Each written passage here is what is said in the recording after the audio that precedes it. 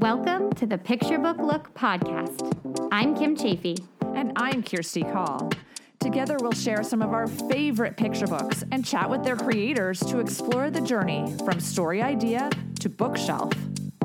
We'd love you to join us as we take a picture book look.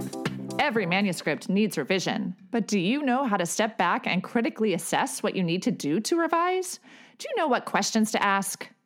Katie Davis has a free checklist for you called 5 Important Questions to Ask When Critiquing Your Own Manuscript. Katie is the former director of the Institute of Children's Literature, co-founder of Picture Book Summit, founder of the Writer's Block, and author, illustrator, or editor of 16 books. Katie has critiqued hundreds of manuscripts, so get your copy of 5 Important Questions to Ask When Critiquing Your Own Manuscript free at katiedavis.com/5questions. Feeling stuck in your creative journey? Needing to change your narrative? Everything you want is possible. As a therapist-trained life coach for creatives, I'm excited to help authors like you create clarity and build self-confidence so you can achieve your dreams. Kirsty can help you get the drama out of your life and into your art. Visit kirstencall.com.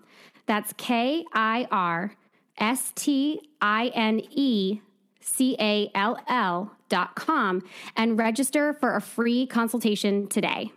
Hooray! I can't wait for us to work together to get you where you want to be. Hey, Kirsty. Hey, Kim.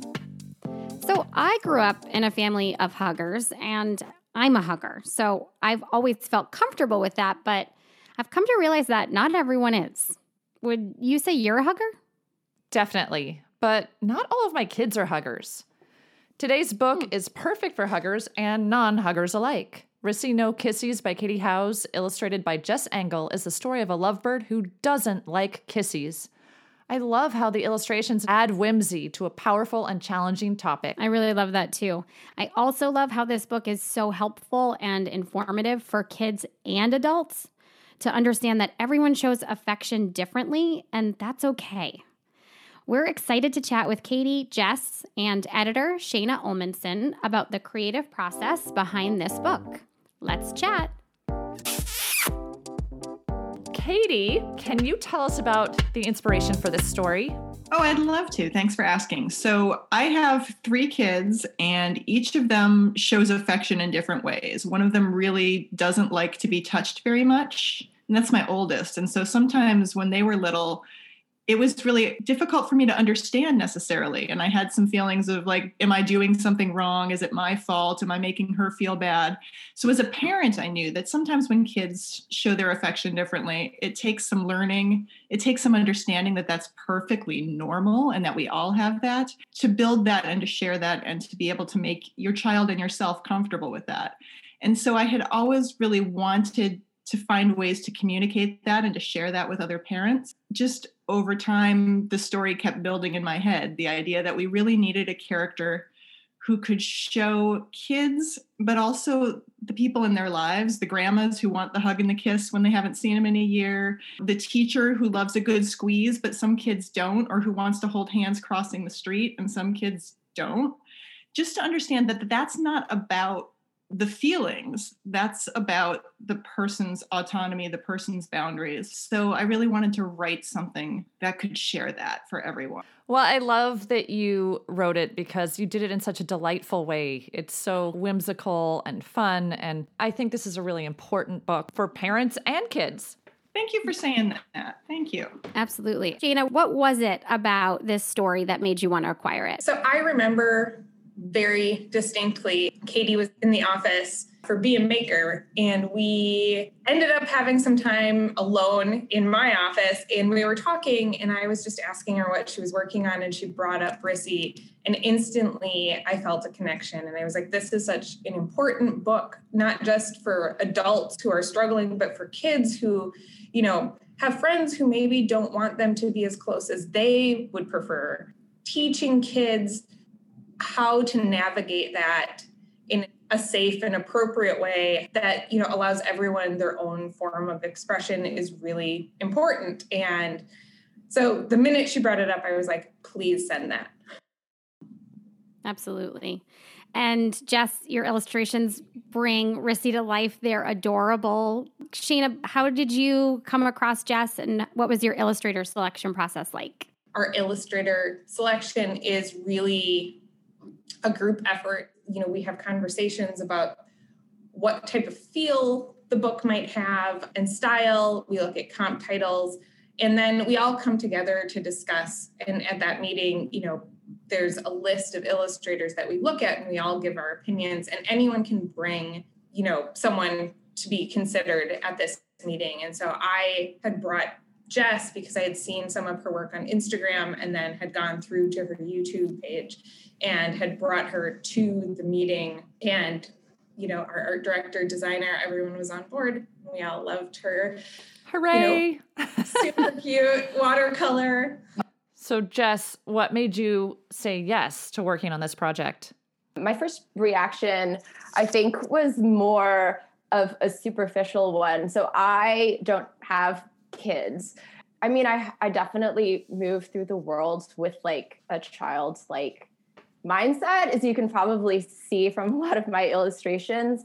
But my first reaction was really around like lovebirds themselves as creatures.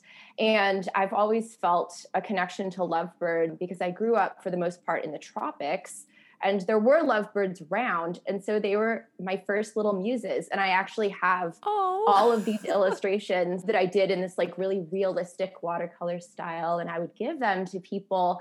So I would draw these Fisher's lovebirds, and I hadn't done it since I was like 8. And so it kind of took me back to this whole, I can't believe that I'm being approached with this. That's crazy. And then I dug into the story and the feeling of the story. I realized, I am Rissy, because I also like very specifically didn't like kisses. And my brother was a big kiss guy, like a huge affectionate guy. And, I was always like, well, I like hugs, And so there was always this boundary. But I think when I was growing up, perhaps there wasn't the amount of sort of language around emotional intelligence as there is now.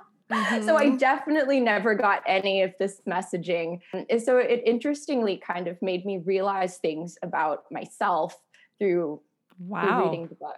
Yeah. I love that. Picture books are powerful no matter the age. There are so many bibliotherapeutic books that I have used as a therapist with adults to evoke discussion. So I love how this can be used with all ages also. So Katie, what was it like writing this story? Was Rissy always a lovebird? That's a good question. I actually had to dig through stuff to see where I started, because sometimes when I start a project, it doesn't start with a specific character or a specific format. It's just me throwing a lot of ideas and a lot of words. I make a lot of word banks of words that I associate with the feelings of the story, and then I kind of go from there. With this, though, my daughter will not be thrilled that I'm telling you this. She will. She approved it. Her name is Marissa, my littlest, and she does not like kisses. And so I always call her Rissy. And I have from time to time been like, Rissy, no kissies. And so it was a phrase I was already comfortable with when I started writing. And she didn't necessarily like that I was using her name. So we tried changing it a couple times. She and I together, we talk about what if we made her Missy or if we made her Sissy, but she thought those were much worse. So she gave me approval to use Rissy, her nickname. And almost everything I write in the past has been human characters. But the more I dug into the feelings kids would have if they related to Rissy in this book, the more I thought it's a little scary to see another kid feeling rejected, feeling pushed away. And with the depth of emotion you could be feeling in this story, we need to balance that with something that's comforting and warm and cute, that gives them, I guess, just that balance between the scary emotions and the good emotions, especially because I want them to come back to the book again and again and to find it to be a place of comfort. So I did start thinking about what kind of animal characters would sort of obviously be a character that shows love in a certain way. Like, we think about bear hugs. So could it be a bear? But lovebirds just seemed so intuitive because kids can picture immediately birds giving kisses, and Rissy and Kissy rhyme, and it's fabulous. So the bird part kind of worked its way in there just because I felt like it would be adorable and that would make it a little easier. It would put some distance between the kid and the character as they read it, but they could still relate. And because there was sort of that obvious link to lovebirds and kisses. And then I really wanted to work in like a refrain, because I feel like when there's a refrain in a book, kids really connect to that and it gives them a certain level of comfort as well, which ended up turning the whole thing into a big rhyming story. And sometimes it's hard not to rhyme for me. And I do try to write things in prose so that I know that the story, the heart of the story, the plot of the story is there and the rhyme's not steering the whole show. But for this one, I felt like the rhyme and the refrain really brought a level of that comfort and cuteness that balance out the deep emotional parts of it. So that's kind of my long-winded answer to your question. That's a brilliant answer. I feel like we just had a master class right there about how to write emotional stories for kids that are balanced and make them want to come back to reading more. That was thank you. Amazing. So Shayna, what was the editing process like for this story? Working with Katie is great.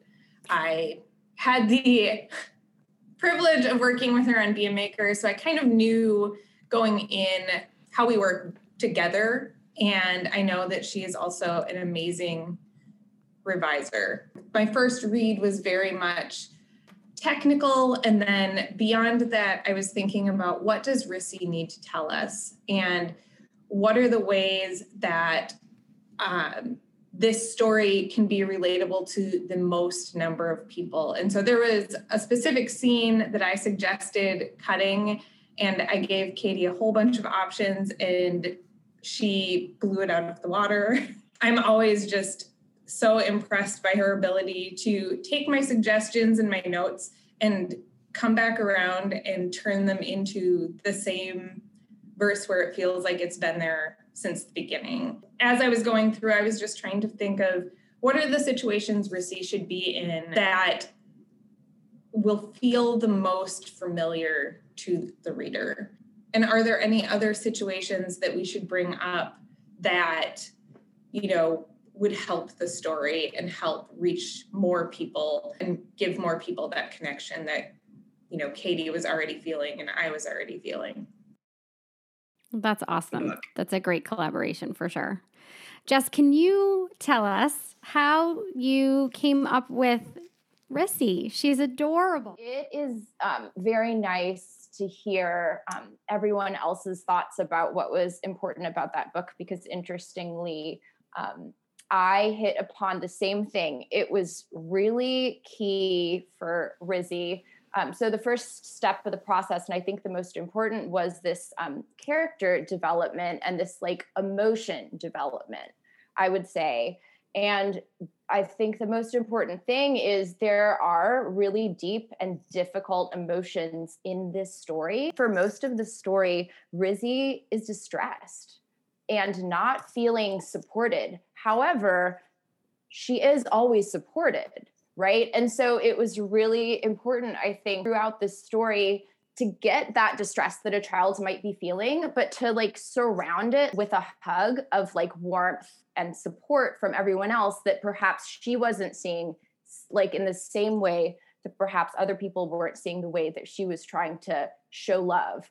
So the viewer can see read after read that it's all there. So after we all agreed upon character, we went into a phase of rough sketches, which essentially captures the layout page after page and makes sure that the world is cohesive and unique enough, from classroom to the home to the outdoor scene, makes sure that you can tell that everyone's a family but they're all unique, and that then the classroom birds are also not part of the family, but they're still lovebirds, stuff that you don't usually different little challenges. Yeah, strangely complicated things in simple picture books.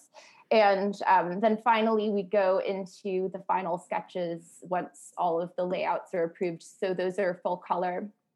And then there will be another round of edits just to tighten everything up, probably similar to the word editing process, and you have the book. Yeah, it really is a beautiful, beautiful book. We have one last question for everyone, and we're going to start with you, Jess. When someone reads Rissy No Kissies, what do you hope they feel or learn? I hope that they feel seen. Yeah, that's so important. All right, Shayna, we'll go to you next. I hope that it challenges people's idea of what it means to show love, and so that, you know, they can feel seen, but they can also see others in the book. What about you, Katie? When someone reads Rissy No Kissies, what do you hope they feel or learn? I think the big word for me with this one is agency. I want the kids to feel that they get to make their own choice about their body, about their love, about what they share. A big thank you to Katie, Jess, and Shayna for joining us today and giving us a look into the creative process for Rissy No Kissies. Check out the show notes to learn more about Katie and Jess and their other fabulous books. Don't forget to subscribe to the podcast so you won't miss an episode, and we would love it if you would leave us a review. Thanks for listening, and happy looking! Picture Book Look is produced by Kirsty Call and Kim Chafee. Music by James Call.